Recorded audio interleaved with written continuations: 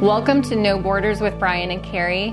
We are really excited to be starting this venture with a podcast. This is brand new to us, our very first episode. And so in this episode, what we really want to get started with is just kind of giving you an introduction of who we are, what we do, why we're starting a podcast, and kind of what got us started on the adventure that we are on. Right. Now, I'm Brian, of the two of us. I've got 3 daughters who live in Florida, Arizona, and Washington State. So they're kind of scattered around the country, 33, 31, and 22. Mm-hmm. So I've raised my kids that are out of the house, and that is how I am able to do what I'm doing with Carrie. Right. So I am 53. I have 2 kids, and I have 3 grandkids, and all of my family, for the most part, is actually still centralized here in my hometown of Bellingham, Washington. So when we come home, it's very easy for me because I can pretty much see everybody. Yeah, I've been lucky the last couple of years. They've come to me. Now, that might not happen every year. So also a little bit about kind of because we get this question of what did we do for work prior to leaving, because we actually both really enjoyed our jobs. It had nothing with us deciding to leave. It was actually a hard decision. So I worked for the city that we live in, and I did administrative work and loved the job that I had. I miss it at times still, miss the people, but I very much, I enjoyed my job. You enjoyed your job. I enjoyed mine as well. I felt like I worked with and for friends of mine. Mm. I was in the beer and wine business, so I was a salesperson who went out and sold beer, wine, liquor, whatever you might need. Mm. And we did love our jobs. It was just, 9 to 5, Monday through Friday. Yeah, we were looking for that change. So now kind of want to get into a bit about what brought us to making the big decision of leaving all of it and walking away and starting a life of full-time travel. I think for me, it was affordability, mm-hmm. what I was spending each month to live in Bellingham, what I was doing on my weekends. It became repetitive.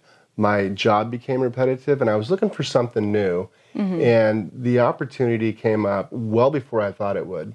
But here we are. Now, when we left, we had this idea. Actually, Brian had the idea he wanted to do YouTube. I was going to do a blog. But we went ahead and just jumped on board of doing YouTube. And within the first week, so we get our one-way ticket to Spain. Yeah. We're hit the road. And within a week, we put out our first YouTube video. Yeah. We thought it was going to be easy. Yeah. We thought it was going to be easy. We each had a camera. We each had a computer. We each were going to edit a video and put it all together and then put it on YouTube. And we quickly found out that it's not that easy. It doesn't work that way. The gear that we started with is completely different, for the most part, on what we have now. And things have changed a lot. Right.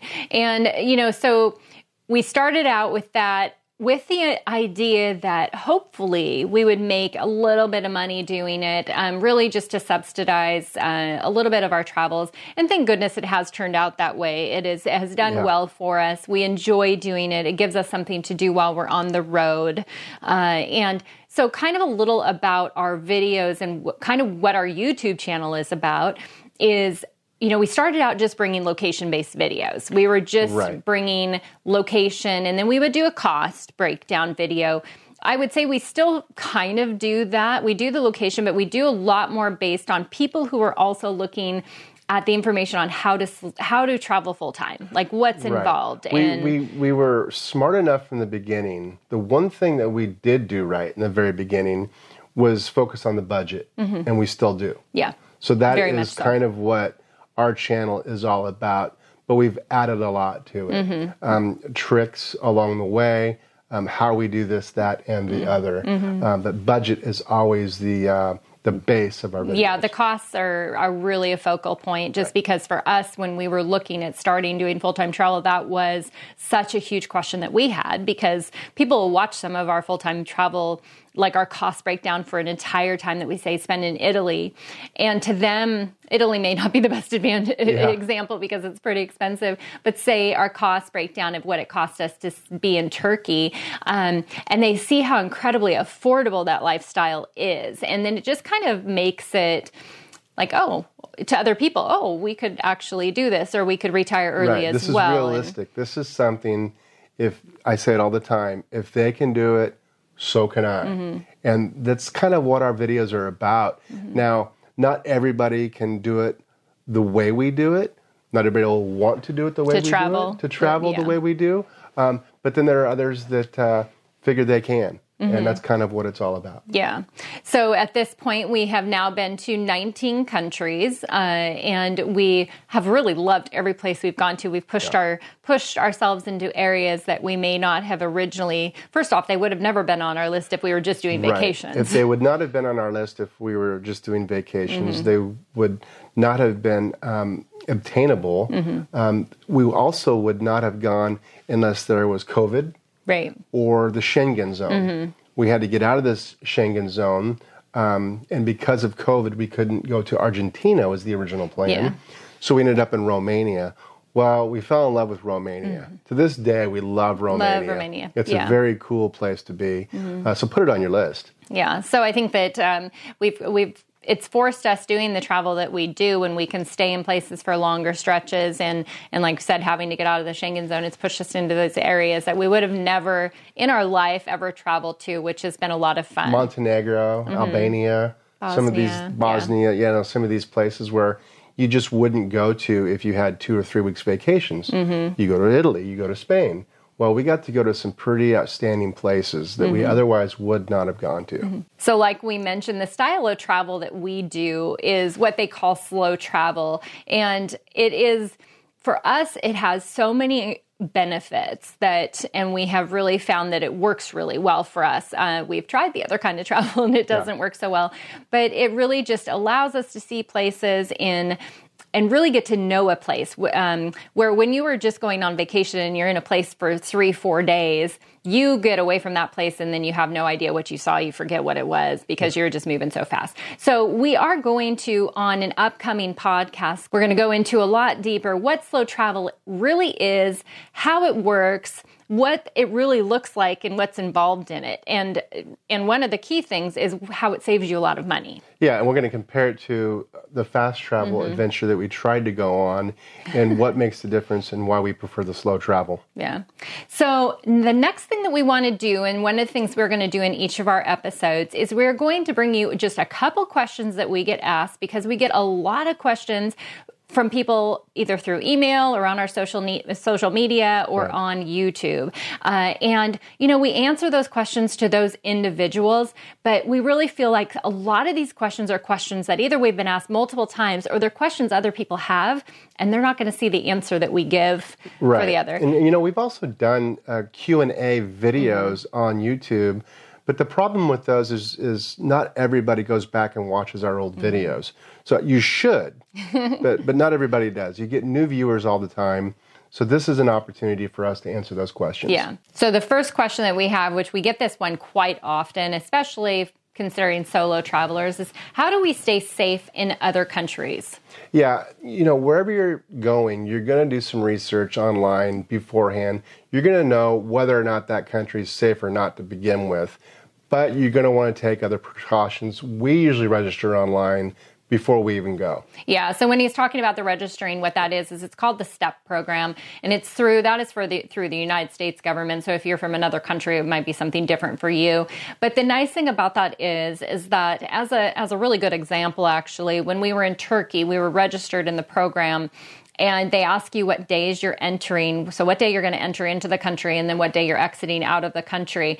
And then during that time that you are there, you are going to get notifications of anything that is going on that you should be aware of. And so for that being a good example is because of the war that just broke out in Israel. We were there when that happened in Turkey. And so we were on the program and we would get emails of that there was going to be a protest or things like that. So that is one thing that I highly recommend doing no matter where you're going, even if it isn't an area of conflict. Right. And, we also do the local things that you should always do anyway. We know our 911, whatever it is. We have a pretty good idea where the hospital's at. Yeah. We know how to get an Uber if we need one in a hurry. So all those little things you just do anyway. Right. Really. Yeah. And the other thing I would say is that you always just want to make sure that you have stayed in contact with family, with friends. Yes, that's a good one. If you're a solo traveler, make sure that your family knows, even as not a solo traveler, when I'm booking our Airbnbs, I include, so when you're done booking it, you can then include somebody in your reservation. And so I just include my mom in our reservation because then she has the full listing. And that if she needed to ever get a hold of either Airbnb or get a hold of, say, our host, she has that contact information. So those are just those kind of smart things to do so that somebody knows where you're at and where to start looking in case of, natural disaster or anything. So there's just a lot of those steps that you can take that are going to make you feel a lot better. I should include my mom on that, too. You should, yes. I will. Sorry, Mom. Okay, next question. How do we maintain our friendships back home, maintain our relationships with our family while we're on the road 24/7? Yeah. So, this was something that was probably concerning to us when we first left because we didn't even know how we were going to navigate that. I just honestly, with social media, I can't imagine doing what we were doing so many years ago before all of those things were available to keep in contact where you just had a phone that you could call on. I think that our family, first off, I can see on social media, I can see things that my kids post. I can see things about my grandkids or my niece and nephew and stuff. So I think that level just kind of makes you feel a little bit like you're connected, and as well as for our friends and family because of YouTube and all of our social media stuff. I think that helps them feel a little bit more connected. They know where we're at for the most part all the time.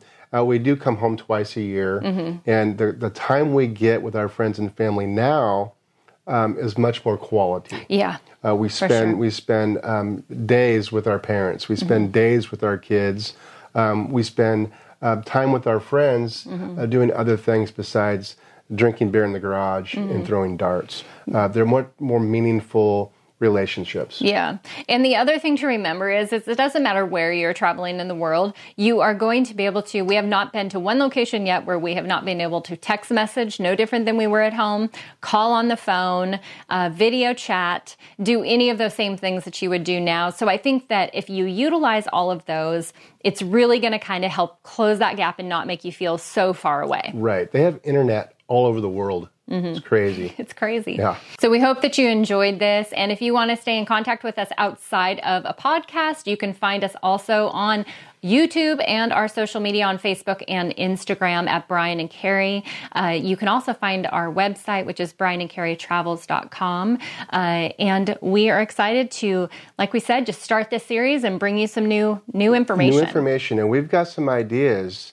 But if you jump on one of those other platforms and decide to let us know what you would like to hear, we'd love to hear from you. Yeah, or if you have a question that we're going to be answering at the end, reach out on one of the social platforms. All right. Cheers.